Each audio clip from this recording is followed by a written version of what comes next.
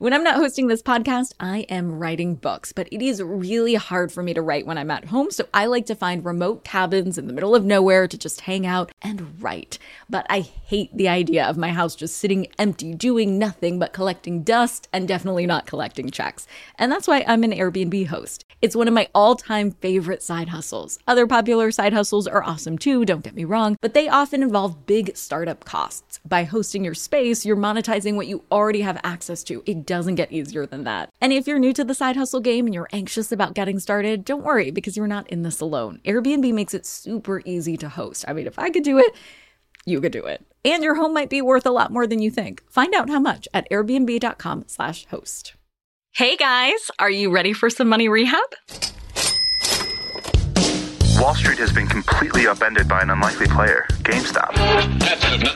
And should I have a 401k? Because then You don't do it? No, I know. You think the whole world revolves around you and your money? Well, it doesn't. Charge for wasting our time. I will take a check. Like a old school check. You recognize her from anchoring on CNN, CNBC, and Bloomberg. The only financial expert you don't need a dictionary to understand, Nicole Lapin.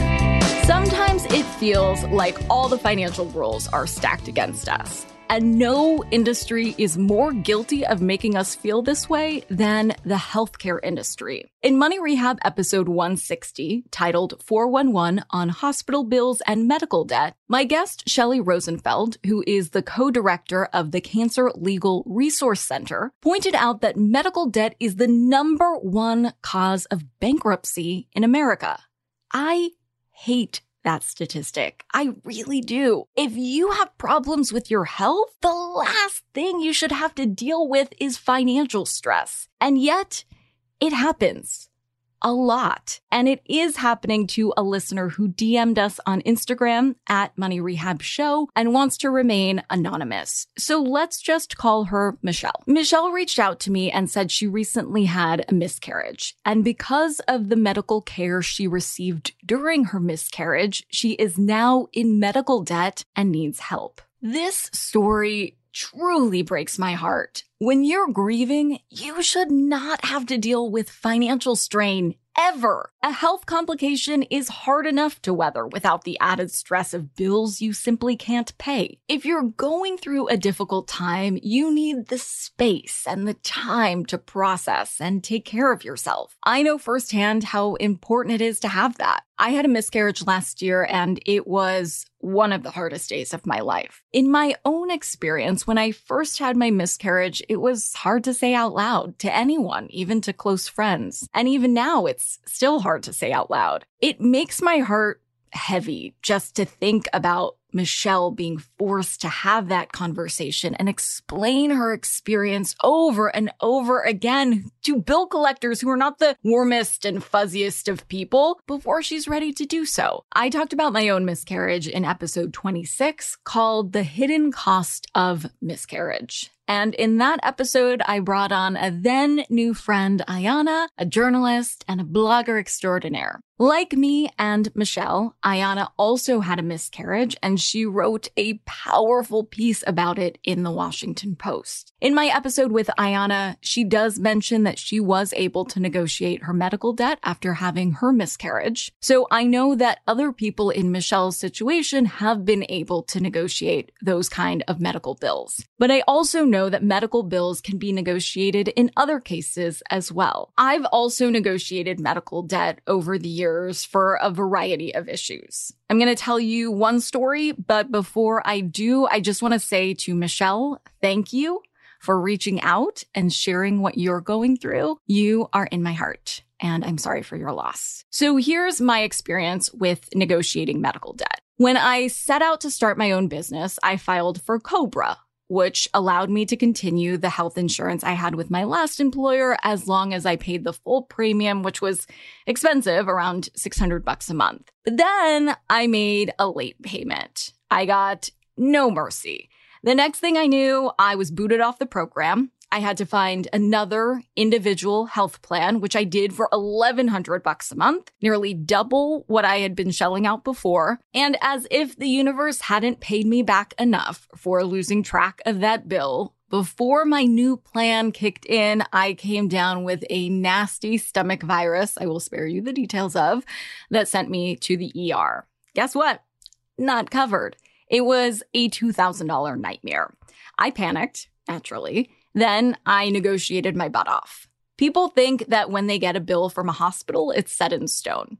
It's not. Any money rehabber will tell you that no bill is set in stone. So here's what you should do.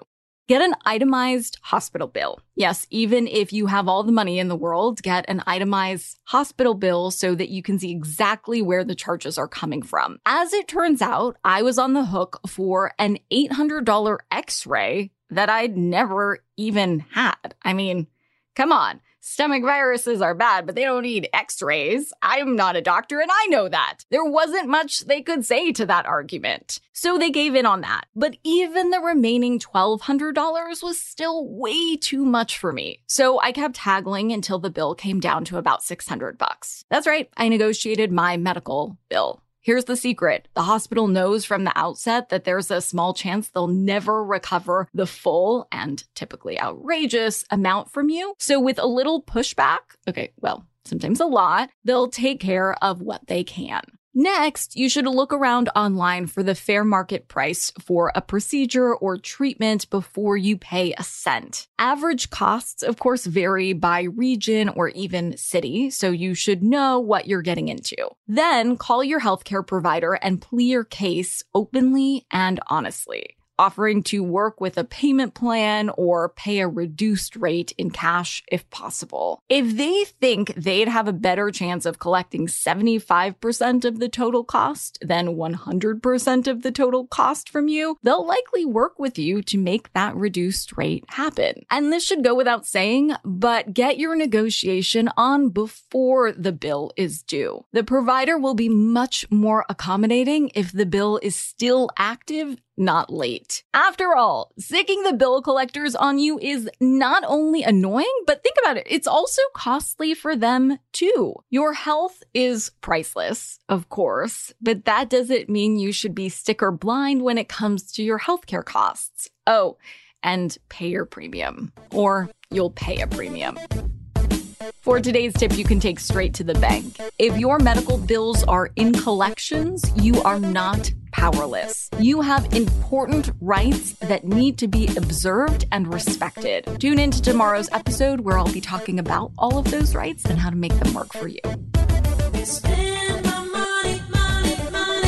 Money Rehab is a production of iHeartRadio. I'm your host, Nicole Lappin. Our producers are Morgan Lavoie and Mike Coscarelli. Executive producers are Nikki Etor and Will Pearson. Our mascots are Penny and Mimsy. Huge thanks to OG Money Rehab team Michelle Lands for her development work, Catherine Law for her production and writing magic, and Brandon Dicker for his editing, engineering, and sound design. And as always, thanks to you for finally investing in yourself so that you can get it together and get it all.